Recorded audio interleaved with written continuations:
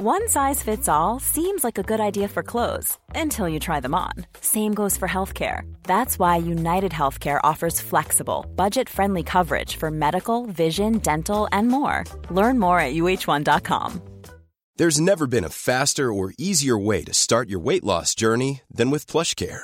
PlushCare accepts most insurance plans and gives you online access to board-certified physicians who can prescribe FDA-approved weight loss medications like Wegovy and Zepbound for those who qualify. Take charge of your health and speak with a board-certified physician about a weight loss plan that's right for you. Get started today at plushcare.com/weight loss. That's plushcare.com/weight loss. plushcare.com/weight loss. Hi everybody, welcome to Dan Snow's History Hit. Recently, over at History Hit TV, the world's best history channel, Dr. Eleanor Janega is smashing all of our records with her new series on medieval lives. Everybody loves Eleanor Janega. The new series looks at what life was like for actual people in the medieval period, and she does it with her own particular style that has made her the platform's favourite documentary maker of the moment. I am absolutely thrilled about that, and I'm particularly thrilled, therefore, on this podcast to say that we are going to play an interview that I did with Eleanor last year on YouTube. It was part of our series of History Hit Lives on Timeline, our partner channel on YouTube. And we talked about some of this same material. We talked about the reality of life at medieval Britain, but across Europe as well. And naturally, she slayed some of the myths that we all have about the medieval world. If you want to listen to this, then go and check out Eleanor on History Hit TV. You can do so. Just sign up to historyhit.tv. You can check that out. I spent the weekend herring across England on the footsteps of the Great Heathen Army with another medieval specialist, Dr. Kat Jarman. She's an early medieval Viking specialist, and she took me from East Anglia all the way into the heart of Wessex on the footsteps of that Great Heathen Army, which in the 9th century toppled one kingdom after another, marched into the heart of Wessex, where it was defeated by Alfred at a battlefield that we're not sure exactly where it is, frustratingly. But, watch this space. We've got a few projects in the works at History Hit. We might be making some discoveries in that department.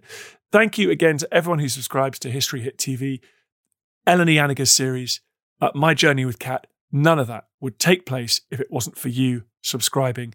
Thank you. I know I say that a lot, and I mean it. It is just so awesome, and I can't really believe it's all happening. So go and subscribe to historyhit.tv, but in the meantime, enjoy this conversation with the very brilliant Dr. Eleanor Janega.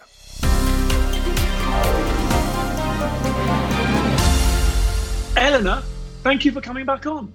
Hey, thanks for having me back. It's always a pleasure. Well, it's a huge pleasure talking to the most awesome medieval historian in the world. Can I ask you a question?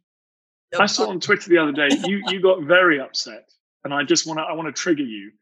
Tell me how it makes you feel when people use the word medieval as a pejorative term. Oh, that's such a medieval thing. Oh, God. Okay, so this is a literal red flag to a bull stuff for me. It's to the point where people, fans of my work and my friends will go find articles where people misuse the term medieval or dark ages and send it to me just to wind me up because it's extraordinarily effective. And so for me, it's one of these frustrating things because in the first place, misusing the term medieval is historically inaccurate, right? So when people say that something is medieval, what they mean is, oh, it's bad. And usually when they're doing that, they're describing something that is not medieval. Like, it'll be one of these things where I've seen, for example, people say that the reaction to COVID in America is very medieval because they say that they think that medieval responses to plague are really kind of just based on ideas about God, or they are looking to magic to cure things. And it's like, none of that's true. Medieval responses to plague, they're like, oh, this is a contagious disease. This is really terrible. We should try to stop the spread of disease. And there are some kind of like religious ways of looking at it where people will say, oh, Christians, for example, will say, oh, this is a punishment from God for our sinfulness. So there is that, but they're really clear on the fact that this is a disease and it's something that's happening that way.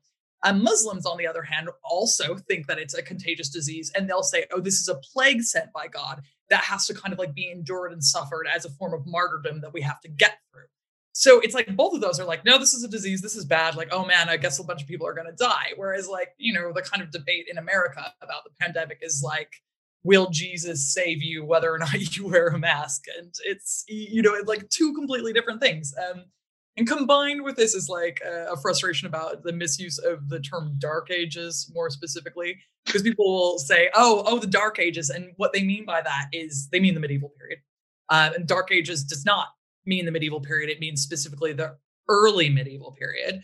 And when they say the Dark Ages, they'll say, because that was a time when people rejected the scientific knowledge of Rome. And like, that's just completely untrue.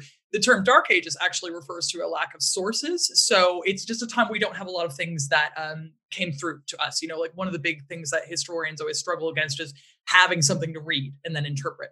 And we don't have a lot of stuff from the Dark Ages. And that's what we mean by it. But people have interpreted that to mean like bad or pejorative or stupid. And like, that's just not the case. You would struggle to find a bigger group of fanboys about, the Roman Empire or the Roman knowledge than medieval people who saw themselves as like the new iteration of Rome.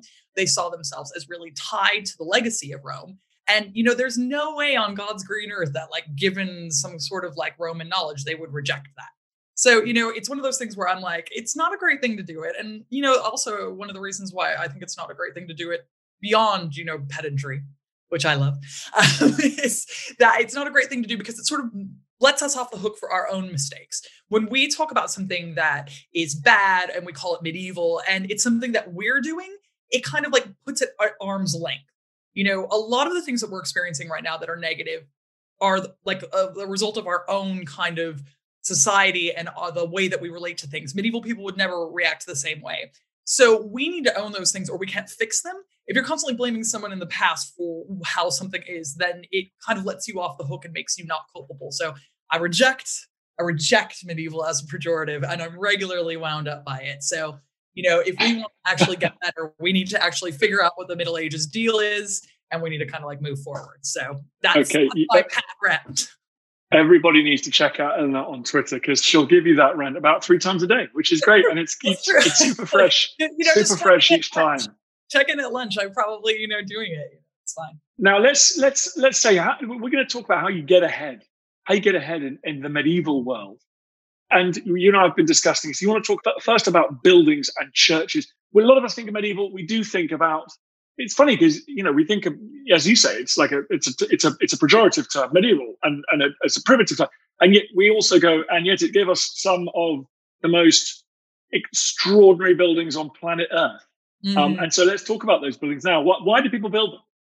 Well, I mean, one of the great things about when we're talking about influence in architecture from the medieval period is that the buildings that still exist are usually the ones that were built specifically to make you feel a certain way.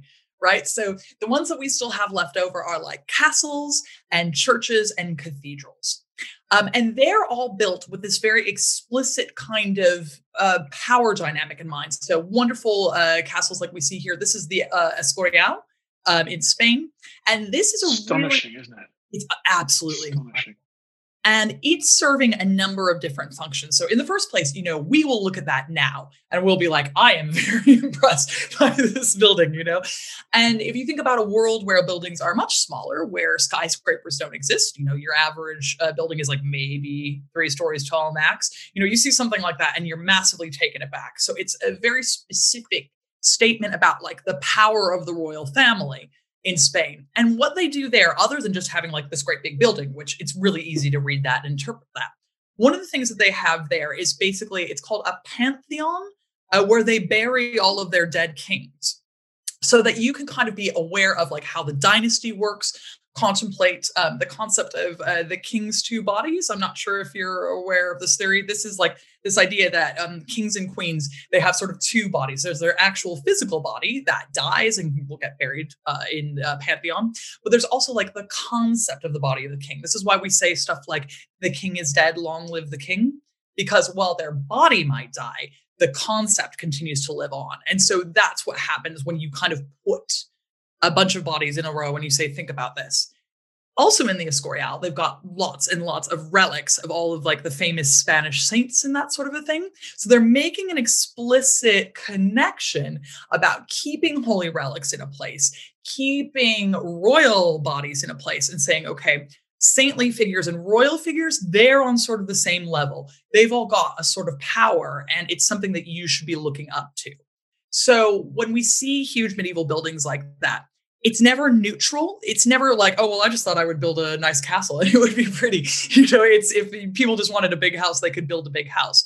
But you build something beautiful and massive like that in order to prove something. And like a case in point here is this wonderful French palace in Villeneuve-les-Avignon. And it is across the river from Avignon itself in what is now southern France. And it was built in the 14th century. And that's when the papacy was in Avignon. So the papacy had left Rome because Rome was extraordinarily violent. In the late 14th century, there were a number of rebellions. And the popes were like, look, we've got to get out of here because, there's too many wars going on. So they move over to Avignon and they build this extraordinarily huge papal palace. And it's absolutely beautiful. And it's doing the same thing as, the Escorial is. It's like, oh, you should be very impressed by the papacy. Look at their huge castle. But they're right across the river from the territory of the French king. And the French king is like, look, you're not the only person who is important and you're not the only kid on the block here. So what he does is build his own huge, massive castle directly across the river. And it's sort of like a castle standoff.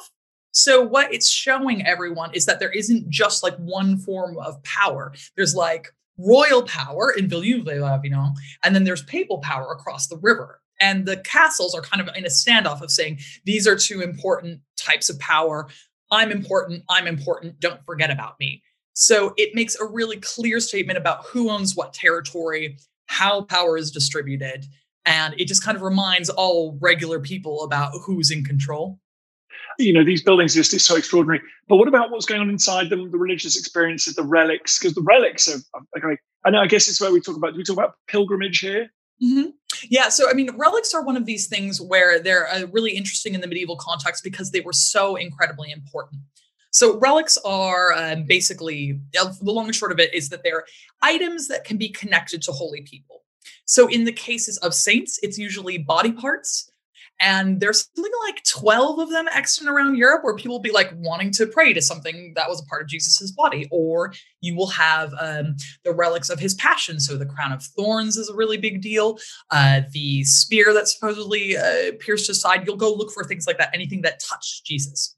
And people are so into the idea of relics. It's like they're thought to have healing properties. They are thought to give you a connection to God. And so you'll go on pilgrimage to go see these things. So you will go to Tewkesbury and see what relics they have there. And if people have relics, they do a big job of like trying to make sure that everybody knows that they have them. So, they will oftentimes write books saying, oh, well, we've got these relics here, and kind of try to circulate those. They will, for example, try to popularize sermons about the saints that they have, so that people can say, oh, I've heard of this saint. I would like to go see that. And so somewhere like Tewkesbury has got a really, great collection of relics, and people will come from all over to just kind of like touch them, commune to them, pray with people in them. And it gives you a kind of repository that's fitting for something that is so extremely precious and so extremely holy. Can we talk a little bit more about castles? Mm-hmm. When you read a book about castles, I end up knowing less about castles at the end of reading a book about castles than I do at the beginning, right? Are they defensive? Are they palatial? Are they domestic? Like, why do people build castles? The answer to your question is yes. So they're doing a lot of things, and they do a lot of heavy lifting, which is why they're so confusing and complex, because they are defensive. But also, within that, you have to understand that a lot of things in the medieval period are generally defensive, like cities are defensive. All cities are behind a wall. You will have examples of even cathedrals that are defensive. Like here in England, the Lincoln Cathedral has a defensible facade where you can actually attack people from inside of it, which is amazing. So there are a lot of things are defended. So of course, though, kings are going to want to protect themselves, right? So you put yourself behind a wall. And in fact, that's what castle sort of means. A castle has to be defensible. Otherwise, even if it's a set seat of royal power, it's just a palace. So, castles are palatial, and castles definitely are something often that is really rich and luxurious, but not always. Like sometimes you'll see castles, especially if they're super old, like from the early medieval period, especially here, you'll see motte and bailey castles, and where they are, on a motte, which is basically a big hill that is dug up and built. And then they put just a little round guy at the top, which is a defensive wall. And then you'll sort of inside that have a number of buildings where everyone lives.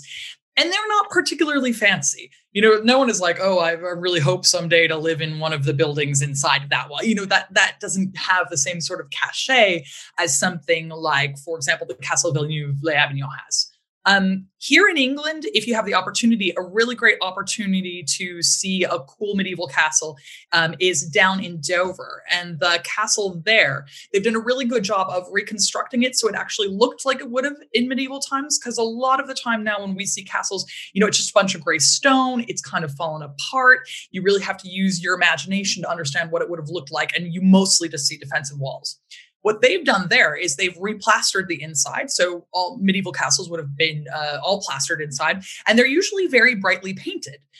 So we've got a lot of great records for this, where they're yellow or red or all these beautiful things inside, and which is, again, showing you how powerful and rich kings are. They're like, oh, well, I've got luxurious tapestries, and I have bright red walls, and I have, carpets on the floor, and all of these sort of things. And we lose that because plaster falls off walls over time, right? So when we look at castles, we go, oh, it's very dark and it's very dank. That's not what they were like. So it's important to kind of you've got to do your own sort of a grand design's imagining of castles when you see them. They were painted, they were bright, they were, lit up, they were full of candles. They're not just a dark, dank thing like we see now. You're listening to Dan Snow's History. This is a conversation I had on YouTube last year with Dr. Eleanor Janega. More coming up after this.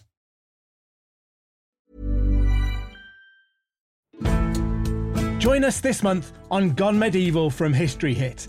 I'm Matt Lewis. And I'm Eleanor Janega. This April, dive into our special mini-series. With the help of leading experts, we're tracing the foundations of England by exploring the country's most powerful Anglo-Saxon kingdoms. We'll be looking at Northumbria, Mercia, and Wessex, as well as the rulers and their councils who helped shape a nation. Make sure to get every episode by listening and following Gone Medieval from History Hit, wherever you get your podcasts. There's never been a faster or easier way to start your weight loss journey than with PlushCare. PlushCare accepts most insurance plans and gives you online access to board-certified physicians who can prescribe FDA-approved weight loss medications like Wegovy and Zepbound for those who qualify. Take charge of your health and speak with a board-certified physician about a weight loss plan that's right for you. Get started today at plushcare.com/weight loss. That's plushcare.com/weight loss. plushcare.com/weight loss. Looking for the perfect gift to celebrate the moms in your life? Aura frames are beautiful, Wi-Fi connected digital picture frames that allow you to share and display unlimited photos. It's super easy to upload and share photos via the Aura app.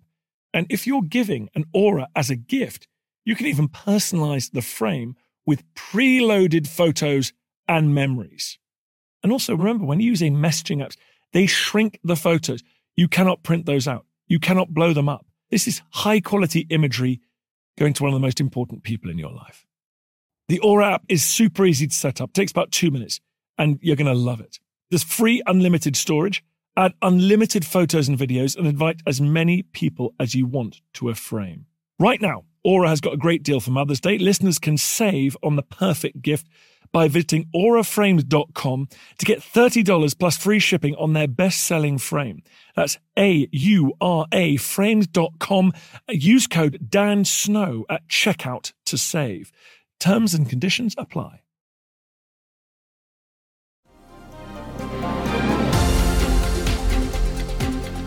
Well, this is, by the way, excellent TV series made featuring Dover Castle by Dee Snow. Check it out, called Battle Castle. I hated the title, but it's called Battle Castle. Anyway, and Bodiam Castle, which is a kind of case in point, right? Because it looks like the perfect castle. it was military. It sucks, right? There's windows. I mean, it was a kind of posh, stately home built to look like a castle. You wouldn't want to try and defend this in battle, would you? No. It is one of my favorites, though. I absolutely love Bodleian Castle just because it's so pretty. Like that's the sort of place that I take visitors when they come on holiday. Like, oh, you've got to see this one. But yeah, it would be. It's a nonsense. There's no way to defend that. It's a nonsense. Put that on the tourist brochure. Can I talk about something we don't think of? Again, this idea you point out the medieval world would have been colourful. The buildings would have been far more colourful, dynamic. Let's also talk about like plays and charivaries and feast days. There would have been some fun. Oh yeah, and this is one of the things that's actually cool when we think about big monumental buildings, because they're often the site of a lot of fun. So cathedrals, for example, which they're very solemn places, but they're also home on feast days to things like mystery plays. And mystery plays are plays, as it says right there in the title, and they'll be on biblical themes. And they're usually something that you'll do for like big feast days like Michaelmas or Christmas or Easter. And they are such a huge deal. Everyone absolutely loves them. And initially they start out being performed in cathedrals, and priests will sort of act out the roles. And then it turns out that priests are having way too much fun. Everyone's having too much fun having the big mystery play in the cathedral. And the church sort of steps in the 12th century, and they're like, look, are you a priest or are you an actor? You need to like dial down the fun. Everyone's having way too much fun in here. And they're like, oh, all right. So then the mystery plays get taken out in front of the cathedral, out into the main square. And you'll have like town guilds will be the people who put it on, or even there'll be like roving troops of actors.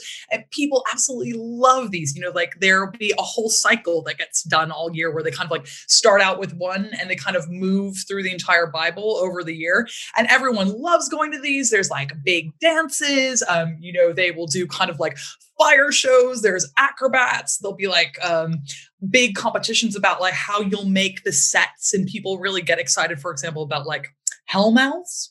So a hellmouth is something that you'll see a lot of time in paintings, where there'll be like a big demon and it's his mouth, and that's how you can tell people are going into hell. And there'll be a lot of excitement about like, oh, they've got this exciting hellmouth. They've got all these like great sets, and people get really jazzed for that. It's kind of like the medieval equivalent of going to a horror movie. Like that's, like something that people still kind of like that. They like the being a little bit scared, and they like to they party a lot. I mean, every day is a feast day. It's like absolutely incredible. I'm like, oh, well, this will happen on big feast days. I have to say big feast days because there's so many feast days. It's like, basically you've got like 3 or 4 saints days a month that you could choose to celebrate depending. There are bigger ones like Michaelmas is the huge one, which is Michael the Archangel's feast day. That's like a really big deal. But they're constantly having parties and being like, oh, well, I guess it's time again.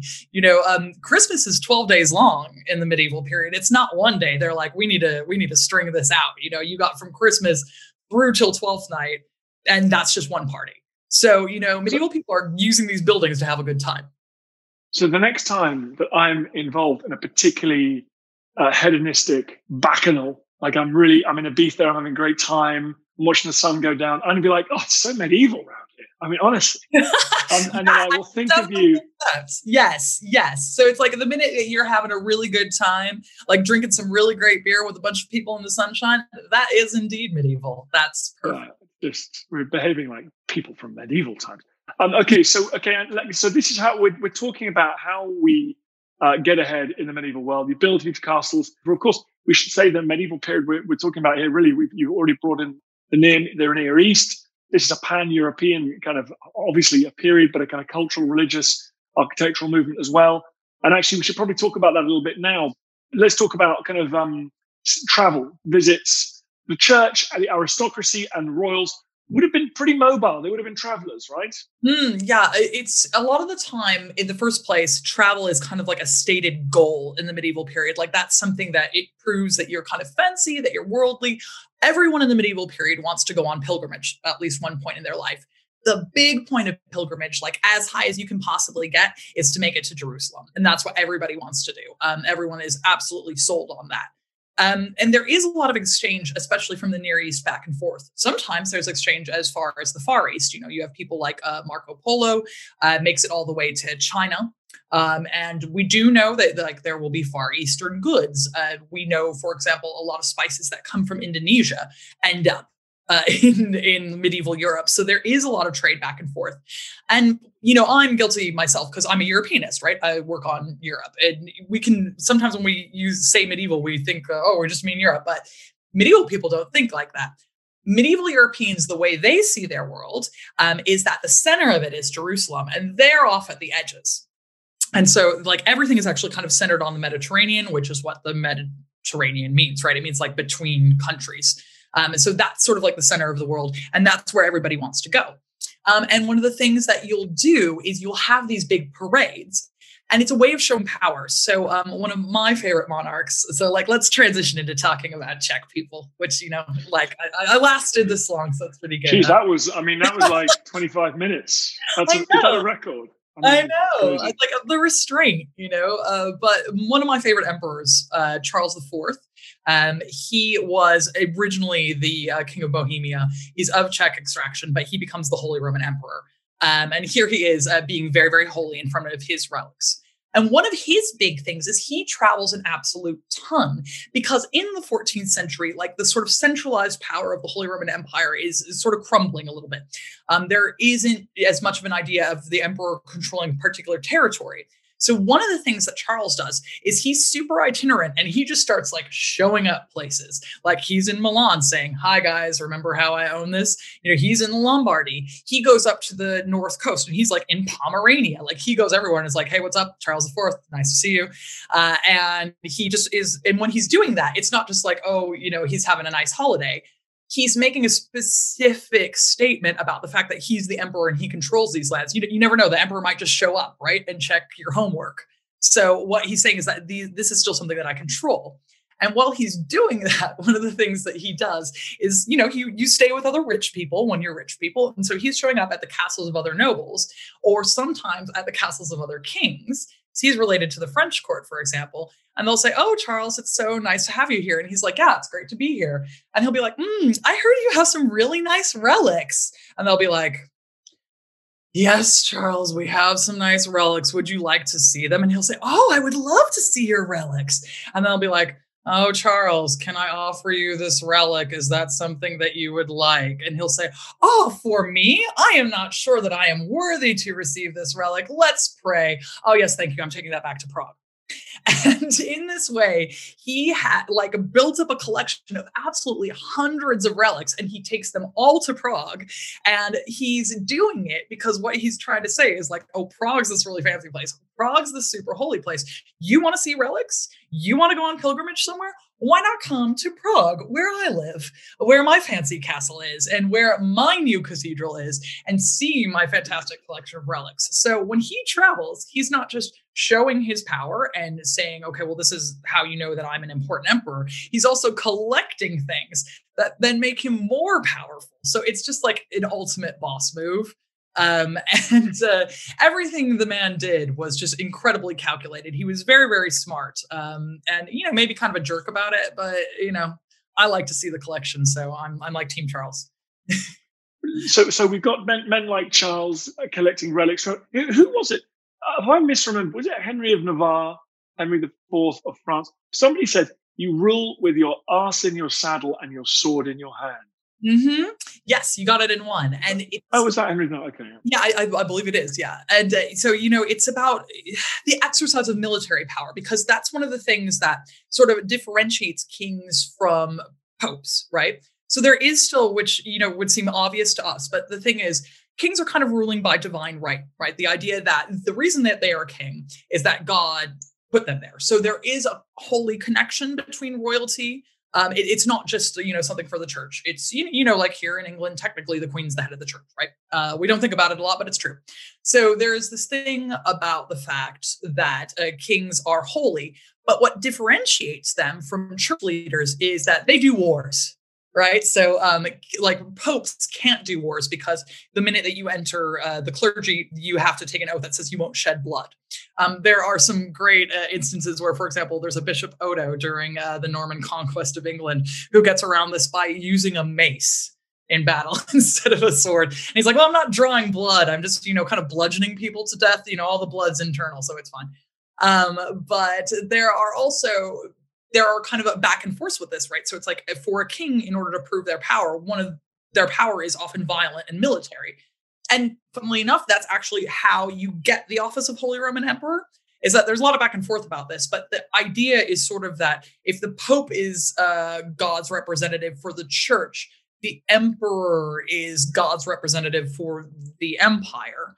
And what they're kind of acting as is like the military wing of the church. So if you asked a pope, they'd say, oh yeah, emperors exist because I can't fight a war. If something goes wrong, I need someone to go into battle. I need someone to raise an army. And that's what emperors are supposed to be doing.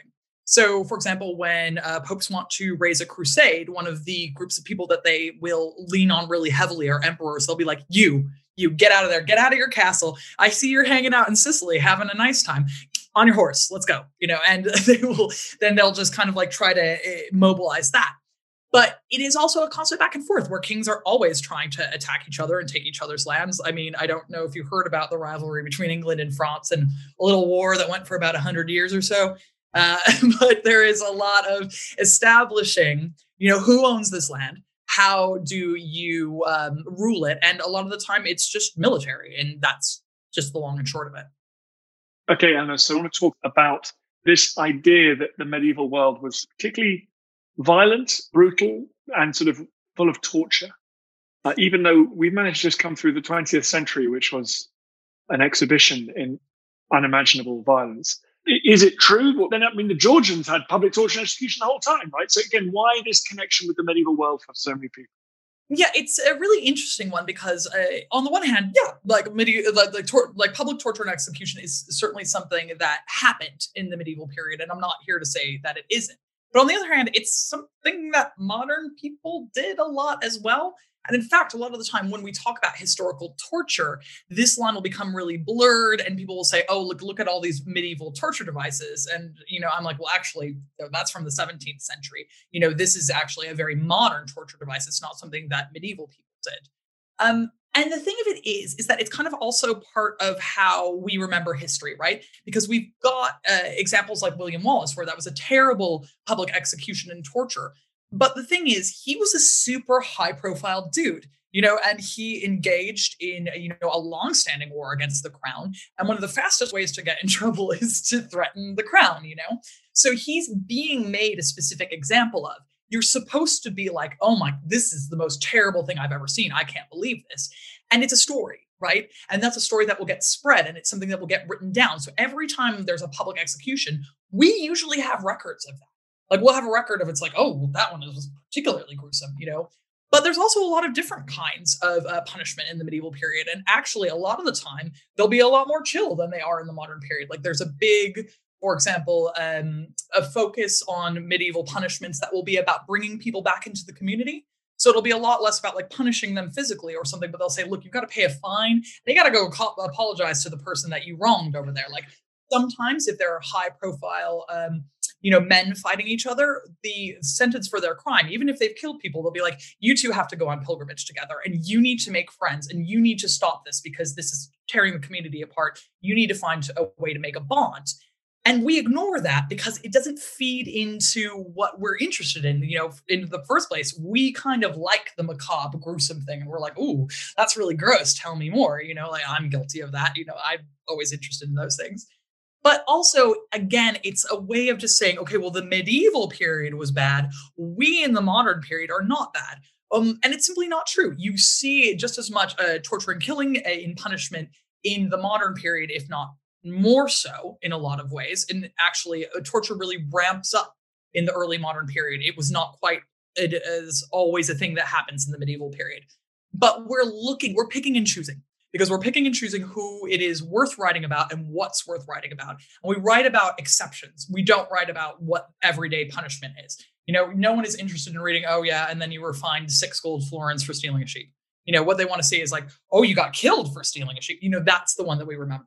So it's a lot of sources. And it is kind of something that we've made up to tell ourselves that we're better than medieval people because we love doing that. So, Eleanor, thank you very much. We're extremely grateful.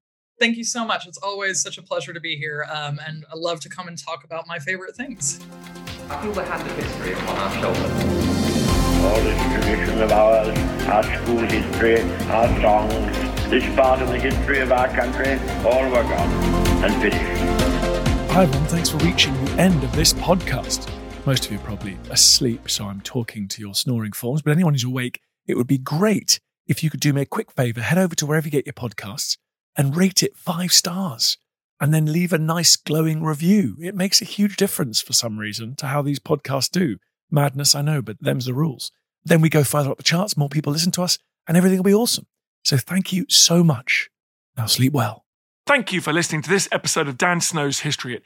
Please follow this show wherever you get your podcasts. It really helps us, and you'll be doing us a big favour. Don't forget, you can also listen to all of these podcasts ad-free and watch hundreds of TV documentaries when you subscribe at historyhit.com/subscribe. As a special gift, you can also get your first 3 months for just £1 a month when you use code DANSNOW at checkout.